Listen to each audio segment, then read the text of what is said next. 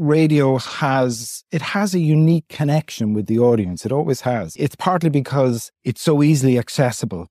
It has been here for 100 years. It's part of people's lives. Radioul are o legătură unică cu publicul. Întotdeauna a avut și se întâmplă acest lucru pentru că este ușor accesibil, este aici de peste 100 de ani. Face parte din viețile oamenilor pentru că poate ajunge în regiuni în care televiziunea nu poate. Este de încredere, are această conexiune uriașă cu oamenii și cred că această conexiune este mai necesară ca niciodată acum, în special în ceea ce privește numărul celor care au încredere în radio, cifre solide de atât de mult timp. And I think we all face this threat of misinformation, disinformation, and I think more and more people want trusted news. They want a medium that they feel they understand. Cred că toți ne confruntăm cu acest val de dezinformare și cred că tot mai mulți oameni doresc știri de încredere. Ei vor un mediu pe care să le simtă că îl înțeleg, vor un mediu care să le permită să vorbească, ceea ce este un alt lucru pe care îl face radioul. Deci, absolut, cred că acea conexiune a publicului cu radioul este incredibil de puternică și se simte în cifrele de audiență în toată Europa.